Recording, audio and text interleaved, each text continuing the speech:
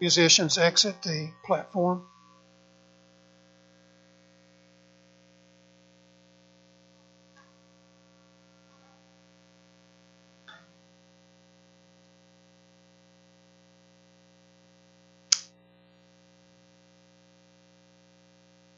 God encourages us to cease striving and to know that I am God. Ready for that? Ready? That's what He wants. That we might know that He is God. You may say in your heart this morning, I thought I passed that test. That's first grade. It's amazing how we keep trying to forget that the most important thing is to know who He is.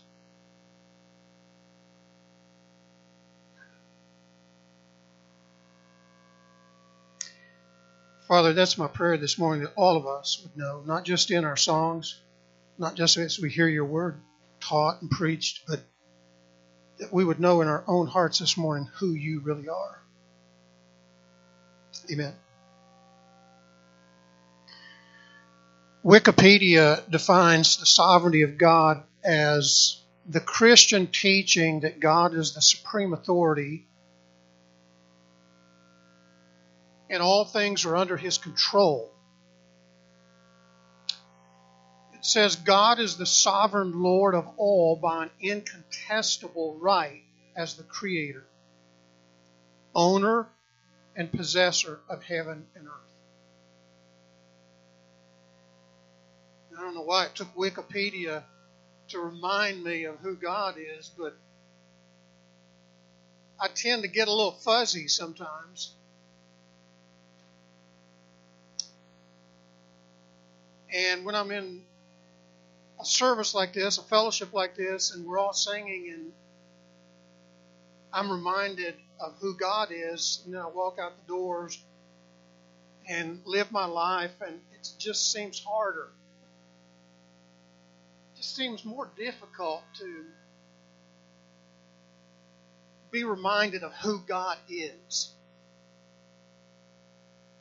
It appears at times, at least in my own life, and if this is you, feel free to join in and say amen, that I complicate things way too much.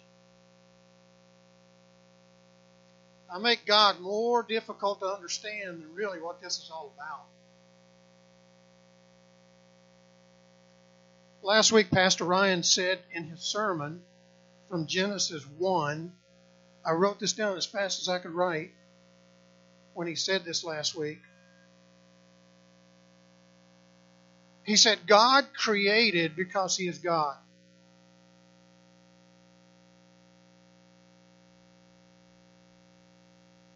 Is this enough for me? The fact that God is God because He's God, is that okay with me? You say, of course it is. But I mean, really, is it okay with me?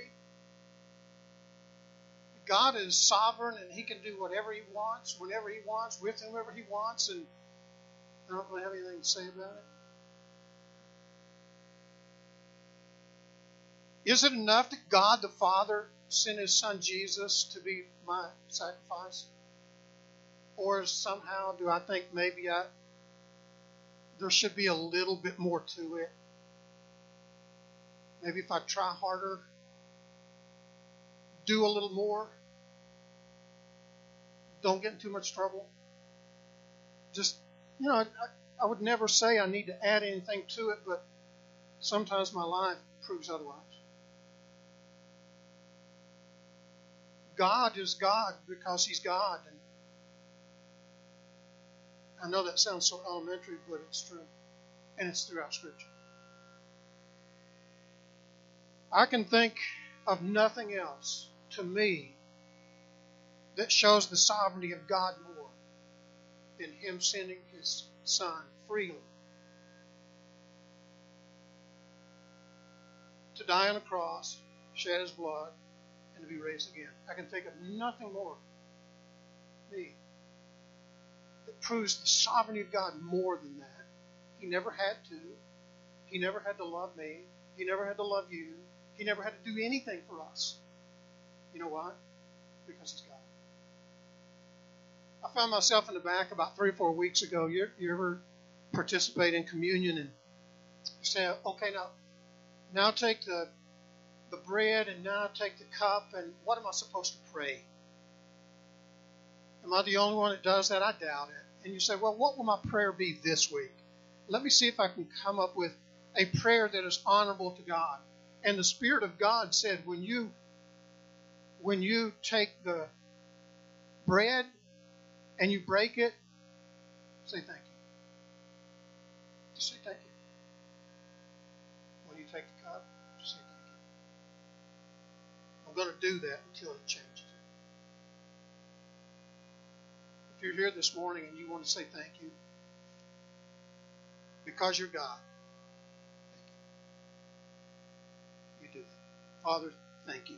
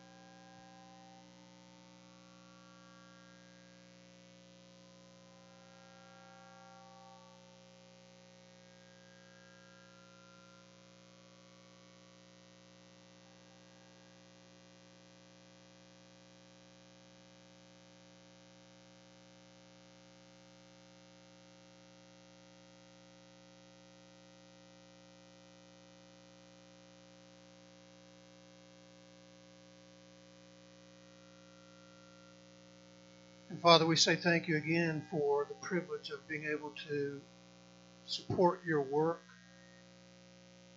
not only in our community, but around the world in a sense, because when we give, that's exactly what's happening, is it's being spread out. And so, as we give our offering this morning, we again say, from hearts that are humbled, because you're God, thank you. In Jesus' name, amen.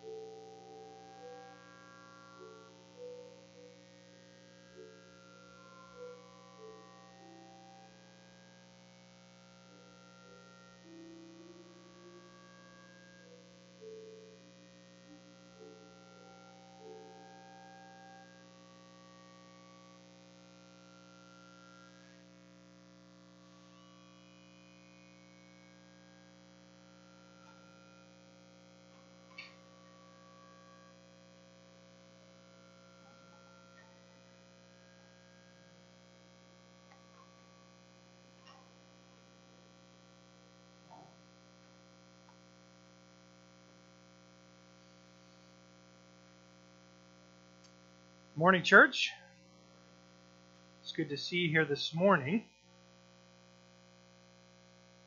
Before we get started, let's have a word of prayer. Heavenly Father, we thank you for today. We thank you for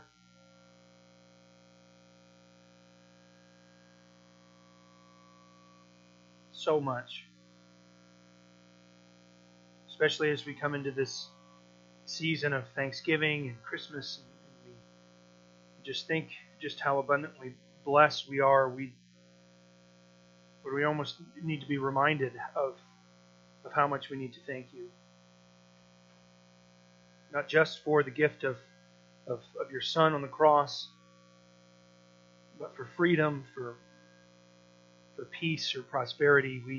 We know that these are blessings from you that we should use to bless others. For today, especially, we pray for those who are suffering in this world for the sake of Christ. Those who, because of their belief in your Son, have to live in fear, worrying that at any moment they could be found and tortured or even killed. We pray, Lord, that you would give them a special strength, a strength to endure and to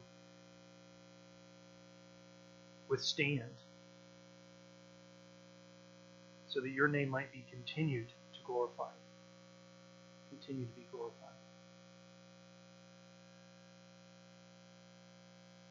We also pray that you would continue to move in this world.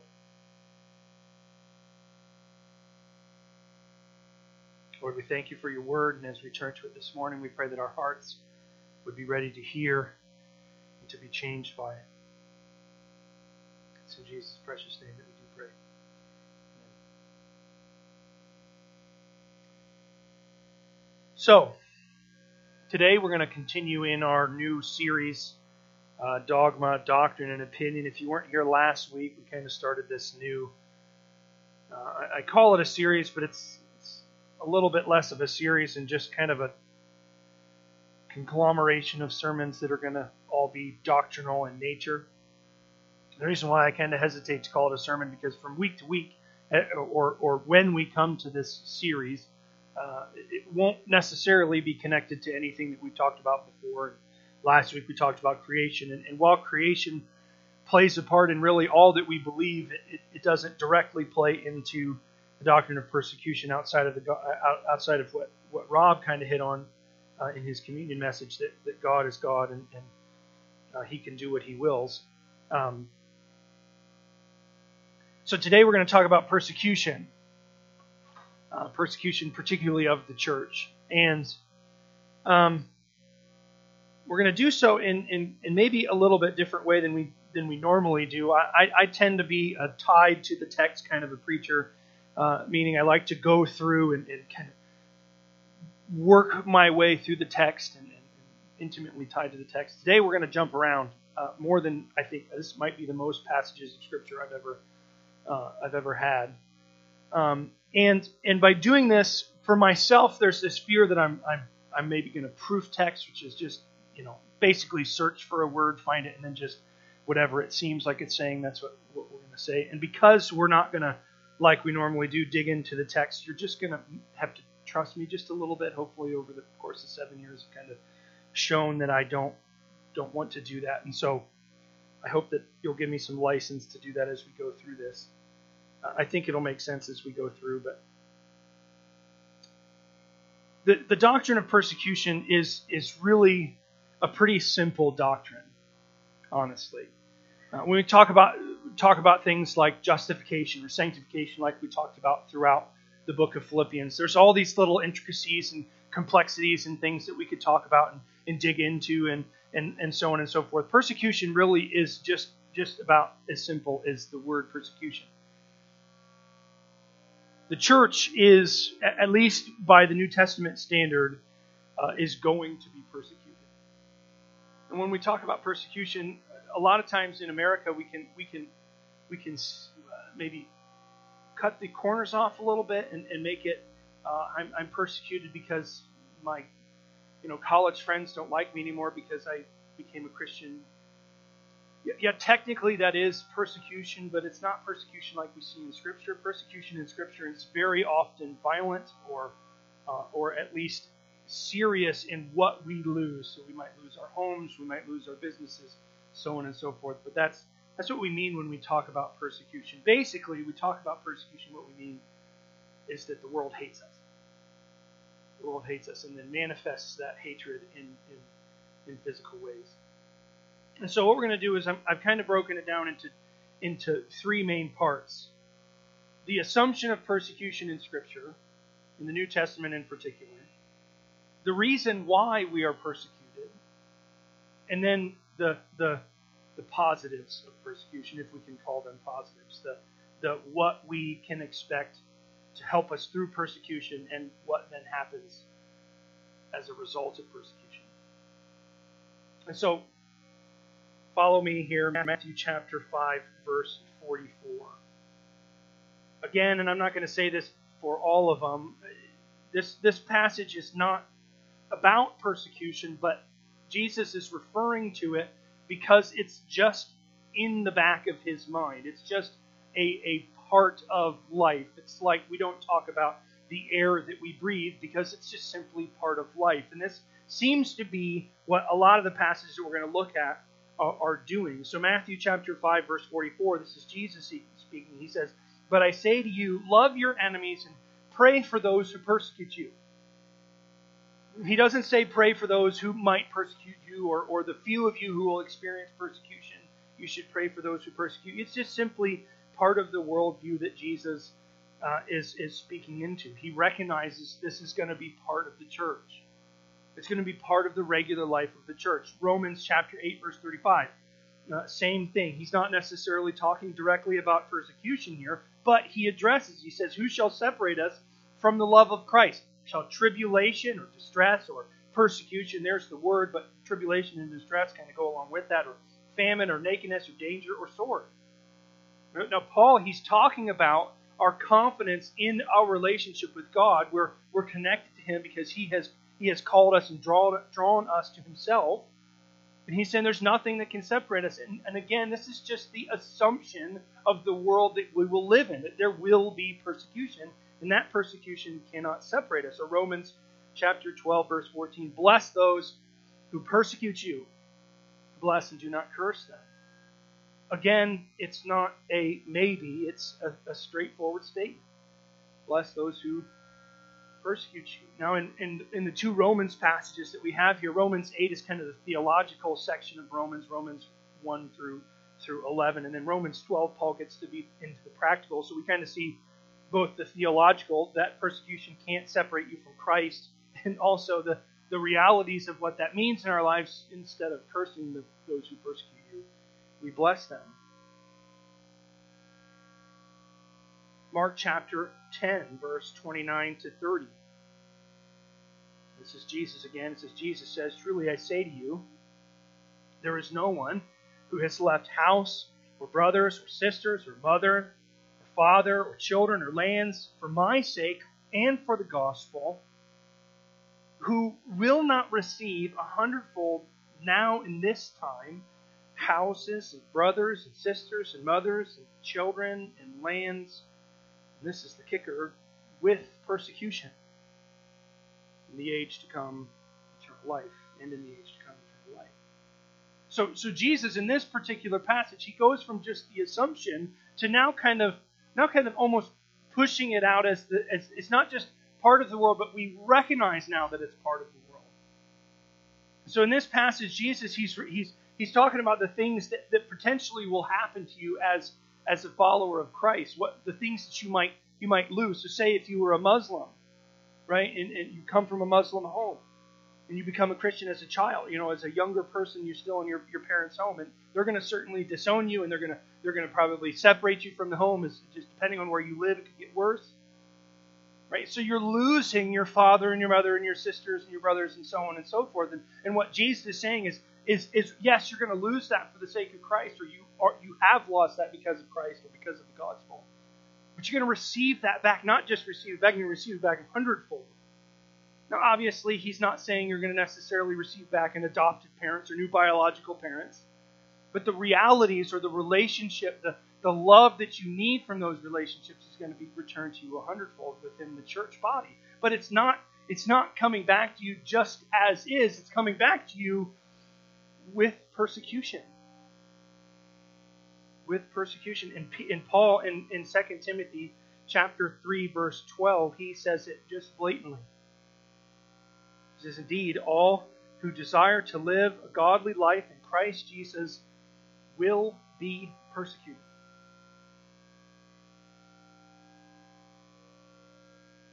It's really one of the most plain teachings in Scripture. That part of the life of a Christian in the church is persecution. Now, none of these passages say that every Christian at all points will be persecuted to death. That's not what it says. That's not what we believe. What we understand is that persecution is a fundamental part of church life. It's a fundamental part of church life. And when we talk about the church, when I talk about the fundamental part of church life, what I mean by church life, it's not Christ Church, not necessarily. It's really not even the American church, but it's the global church. Today is the International Day of Prayer for the Persecuted Church. International Day of Prayer for the Persecuted. It's a day we set aside to remind us that we live in a global society, and that global society, that global church is not living mostly like Christians in America. We have freedom, we have comfort, we have space. If somebody would bust in these doors and try to arrest us, we would all be completely shocked, because it's not the world that we live in. But for many, many, many Christians, that is the world they live in. And so we set aside this day not so that we would pray for Christians or for the persecuted church just one day a year, but just to remind us to pray for persecution all over the world, because it's happening. It's happening. We'll get to that in a little bit. The why is what comes next. We go, okay, we recognize those passages seem to tell us that there's an assumption of persecution in the church. Paul just blatantly says that we're going to be persecuted. But why? Jesus tells us in Matthew chapter 15, verses 18 through 20. He says, if the world hates you, you know that it has hated me before it hated you. You know that it hated me before it hated you. So the hatred that you feel, the persecution that you feel, has first come through Jesus. It says, if you were of the world would love you as its own. But because you are not of the world, but I chose you out of the world, therefore the world hates you. The world hates you. Remember, the word that I said to you, a servant is not greater than his master. If they persecuted me, if they persecuted Jesus, they will also persecute you. If they kept my word, they will also keep yours. So Jesus here, he's explaining to us the kind of the process of entering into persecution. See, we in the Garden of Eden, when Eve eats the fruit, she doesn't eat the fruit because it looks tasty. She eats the fruit because Satan tells her, the serpent, who we learn in Peter is Satan, says, you won't die, you will become like God. This is the fundamental root of all sinfulness, is a desire to be God. The fundamental reality of following Christ is that you are not God. And really everything that you have done has proven that. And so there's this acceptance as we turn ourselves over to Christ. There has to be this realization, this acceptance that I have not done it right, that I am incapable of doing it right, and that I am in desperate need of God to rescue me. And that flies in the face of the fundamental sinfulness of humankind. And so the world hates Jesus because that's what Jesus was, a representation that you're not right.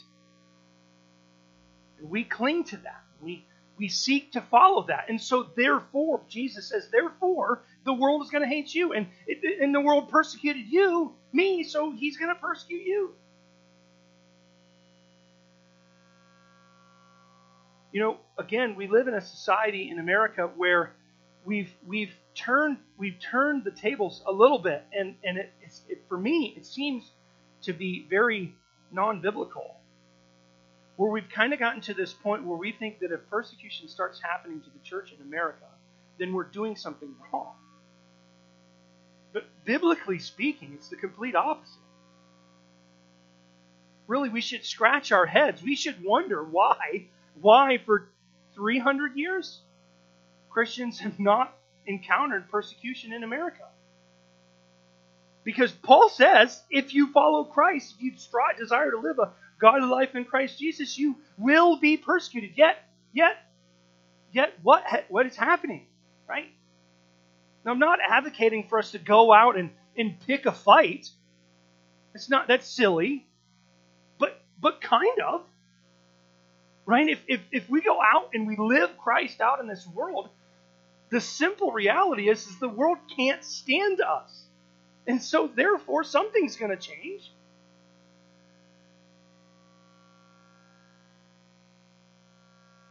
1 Peter chapter 5 verse 8 says, be sober-minded, be watchful. Your adversary, the devil, prowls around like a roaring lion seeking someone to devour. If you believe, as Peter does, that the devil is your enemy, it really doesn't take too much to realize that something is off. Now, I'm not necessarily suggesting that the church in America has completely failed. That's not what I'm suggesting, because persecution is not universal at all times. So sometimes there are patches of church life where there isn't persecution, and it's not because they've stopped being good Christians, but because of other reasons. So it's not necessarily what I'm suggesting, but it should at least give us pause. should at least give us pause. Because it's so prevalent in the New Testament that persecution is just a part of Christian life. So much a part of Christian life. So here's what we've learned so far. That persecution is a fundamental part of church life. And it happens because persecution first happened to Jesus. And really, we should feel maybe a little bit of a scold when we think, oh, I hope persecution doesn't happen to us in America today. Because Jesus says, hey, listen, you're not greater than your master. Jesus is the master, and if he experienced persecution, then we should probably as well.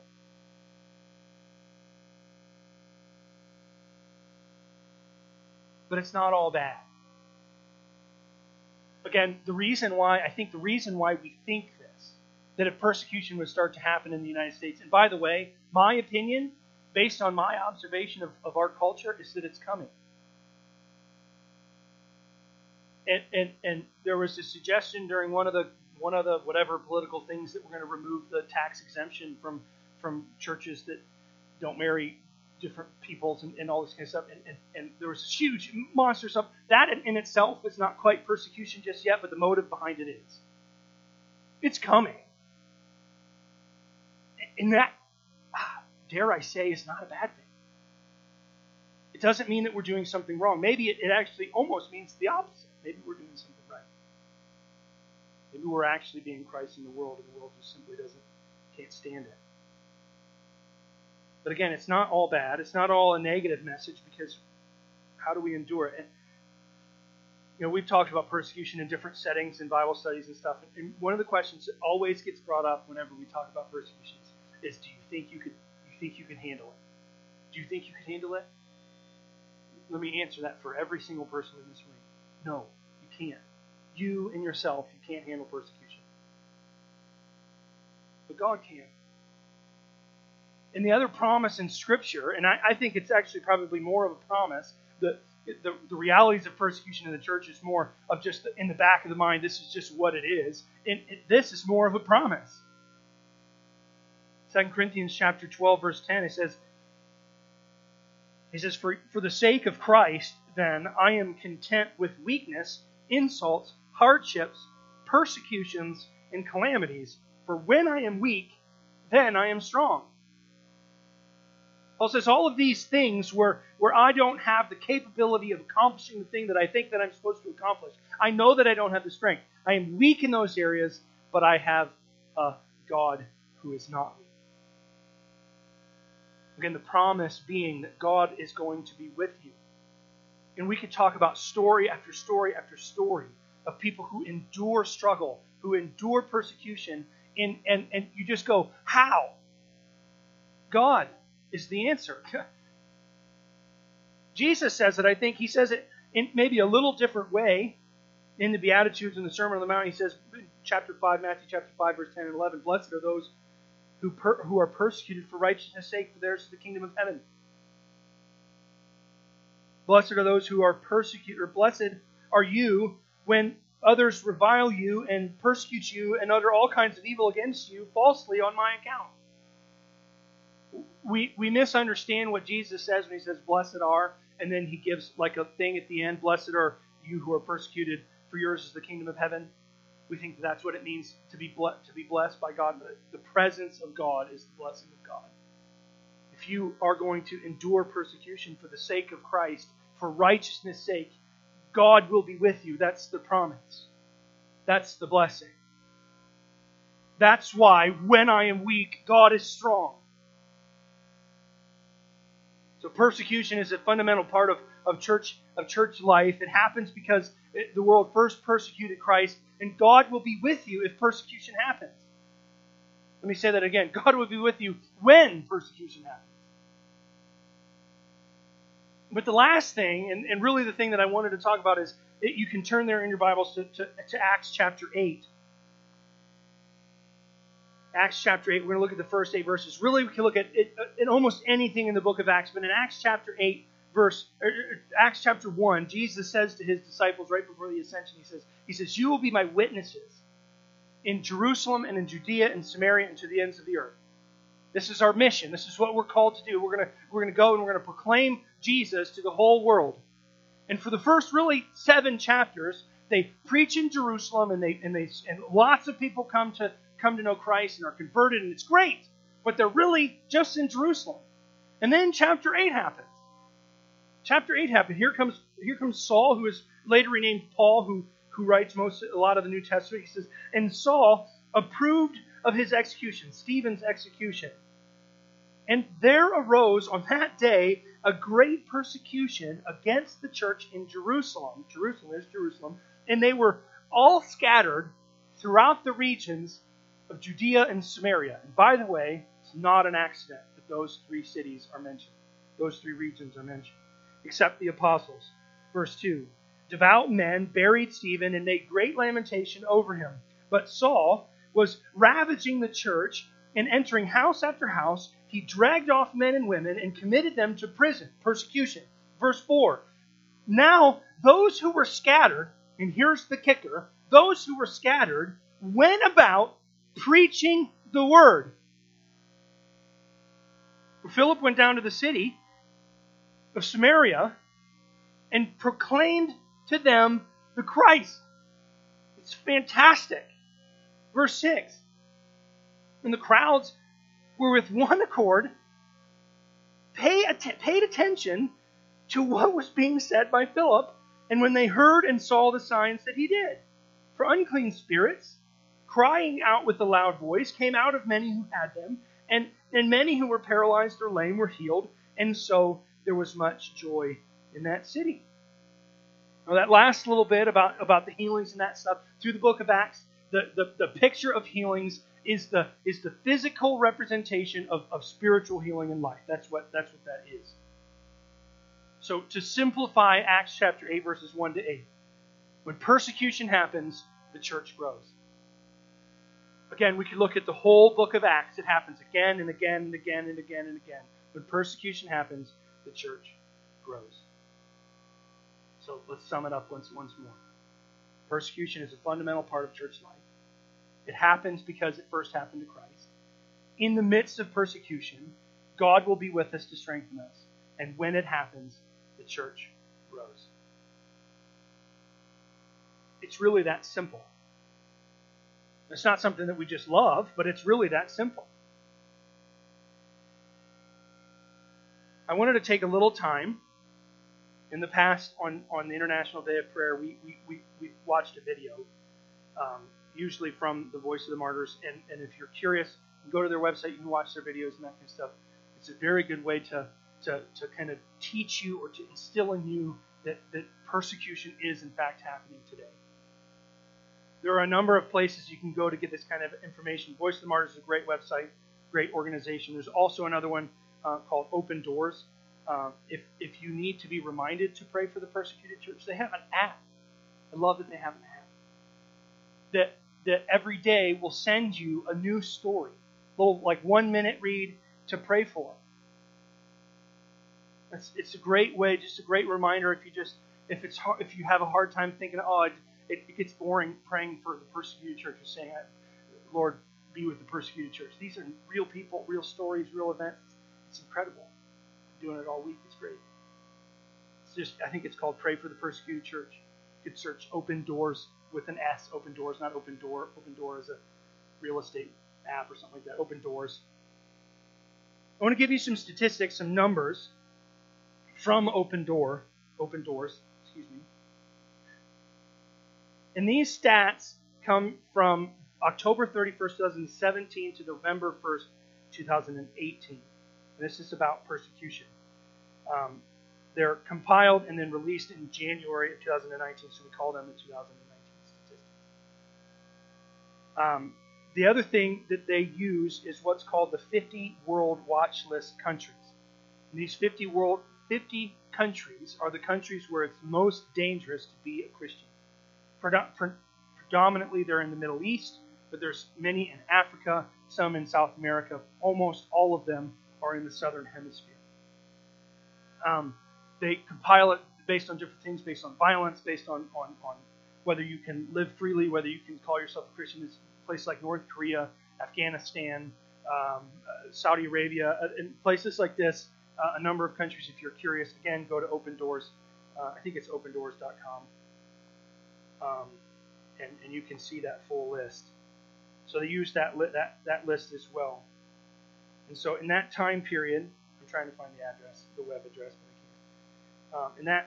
In that time period, so basically in the year 2018, 245 million Christians experienced a high level of persecution in those 50 countries. 245 million Christians experienced a high level of persecution. To give you some context, America's population is less than 330 million in those 50 countries. Worldwide, 1 out of 9 Christians will experience persecution. So when we say that the church does not experience persecution, we're wrong. We just have a fixed American viewpoint. From the statistics that were reported in 2019 compared to the year previous, the statistics reported in 2018, there was a 14% rise in persecution. 14%. That is a very significant statistical number. 14% rise. 4,136 Christians were killed for faith-related reasons in those 50 countries. 4,136. 2,625 Christians were detained without trial, arrested, and sentenced and imprisoned in those 50 countries. 1,266 churches or Christian buildings were attacked. And 7 out of the top 10 countries on that World Watch list, the top 10, now rate in what we call, their primary cause of persecution is Islamic oppression. 5 years ago, North Korea was the only country that ranked in the extreme persecution category. So many of us have heard stories about how Christianity is extremely dangerous in North Korea, yet there's Christians in North Korea. It's extremely dangerous. If you are found with the Bible, you will be put in jail or killed almost immediately. It's extremely dangerous. 5 years ago, there was only one country that ranked that high. That was North Korea. Today, there's 11. There is an extremely high number, or extremely fast rise in persecution in the world today. North Korea, by the way, has been number 1 on that list for 18 consecutive years. Every month, 105 churches are attacked, burned, or vandalized. Every day, 11 Christians are killed for their faith in those 50 countries. 11 Christians are killed every single day. Persecution is absolutely happening. If you break it down by continents, 1 out of 6 Christians in Africa experiences a high level of persecution. 1 out of 3 in Asia. And as a comparison, to give you just a little bit more, in South America, where Christianity is getting to the point where it is in North America, there's still 1 out of 21 Christians are persecuted. Persecution is happening. But we don't lose hope for them. Because we believe the same things, that in the midst of persecution, Christians will experience the presence of God, will be blessed by God, He will give them strength to endure where they are weak, He is strong, and the church is growing. This is undeniable, that the church is growing in these areas, despite and probably because of this persecution. I've talked about this a lot. I've said in the past the church is exploding in Africa and in the Middle East. Let me give you some numbers, because I don't think I've ever given you numbers. In Saudi Arabia and the United Arab Emirates, I think is how you pronounce it. These are Saudi Arabia is number 15 on the list, and the UAE is number 45. In 1910, there were 80 Christians in the UAE and 50 in Saudi Arabia. Today, there is 1.2 million in the UAE and 1.4 million in Saudi Arabia. It's 12% of the population in the UAE, and that's 4.5% in Saudi Arabia. So Christianity is growing. It gets a little bit more difficult to get statistics from the Middle East, because they don't want you to know that Christianity is growing, because they're predominantly Muslim countries and they don't want Christians to be there. The numbers in Asia, so this includes the Middle East and other places, China and places like that. In 2015, there was an estimated 350 million Christians. 350 million Christians on the continent of Asia. In 2025, the prediction is that there will be 460 million Christians. So about 110 million in 10 years. And based on the numbers that came out in 2018-ish, we're on pace to see that growth rate. It's a pretty astonishing growth rate when you consider that Christianity in America grows at about 1.3% per person. Christianity in America isn't actually declining based on numbers. It's declining because the population is growing faster than Christians are growing. Just as a weird little side note. Africa is where we get the most numbers, and Africa is where we see the most incredible growth rates. Africa is now the world's biggest population of Christians. It's the world's largest population. It has now become the center of Christianity in Africa. In 1900, there were an estimated 8 to 9 million Christians on the continent of Africa. 8 to 9 million. Over the course of the 20th century, there was 1.8 million martyrs, Christian martyrs, people killed because they believed in Jesus. 1.8 million martyrs. But in that time, Christianity grew from 9 million into 2000 to 335 million Christians. These are staggering numbers, just so you know. And at the rate that the continent is growing into the Christian world, they believe that would actually double in half the time. So they predicted that in 2050, there would be about 650 million Christians on the continent of Africa. In 2018, they reached that number at 630 million. So what they thought was going to take 40 years or 50 years took 18. To give you the most staggering number that I think I can give you, that's 35,000 new converts or people born into Christian homes. 35,000 every single day. Despite great amounts of persecution. God is most definitely on the move. And so as we pray for the persecuted church, as we think about the things that are happening in America, we don't shy away. We don't pray for persecution for it to come. But I think we pray in maybe a different way. We pray for that strength that is promised by God. We pray for His presence to be on the people who are going to experience it. And that when and if it happens to us, we pray for that same strength. But we also pray and thank God that He is still reaching souls despite Satan's every effort to stop him.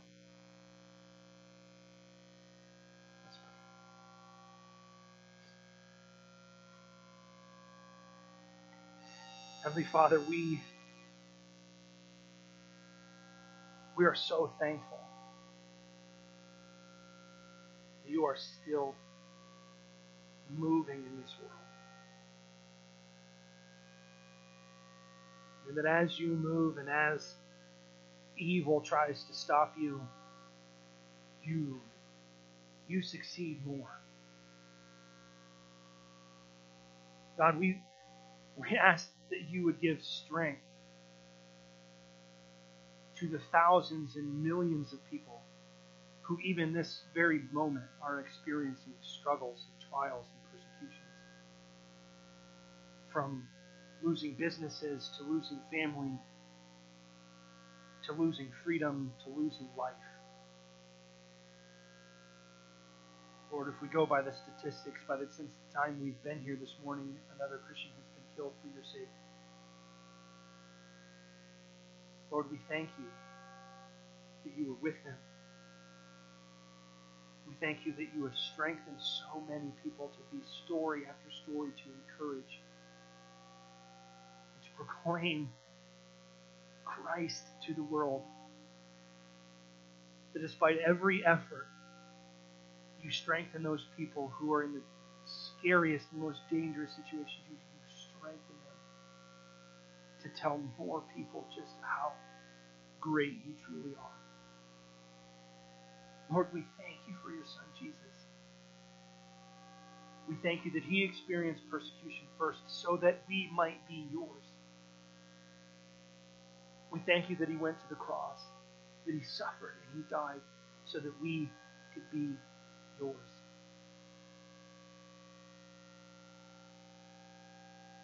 Lord, again, as we think about the thousands of people who are coming to know you even today. We pray that you would fill them with your Spirit. Give them strength. Build your kingdom as only you can build it. Praise you. Thank you, and we adore you. We pray this in your precious and holy Son, Jesus' name.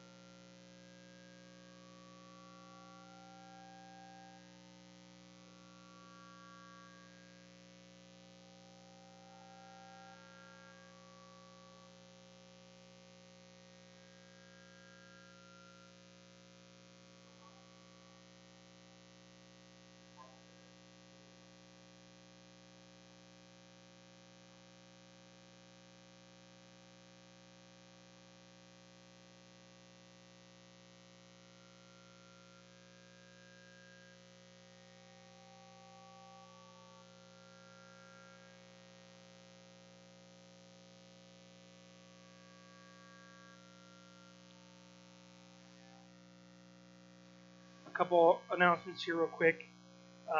Next Sunday, right, Sunday the 10th, there will be another high school hangout.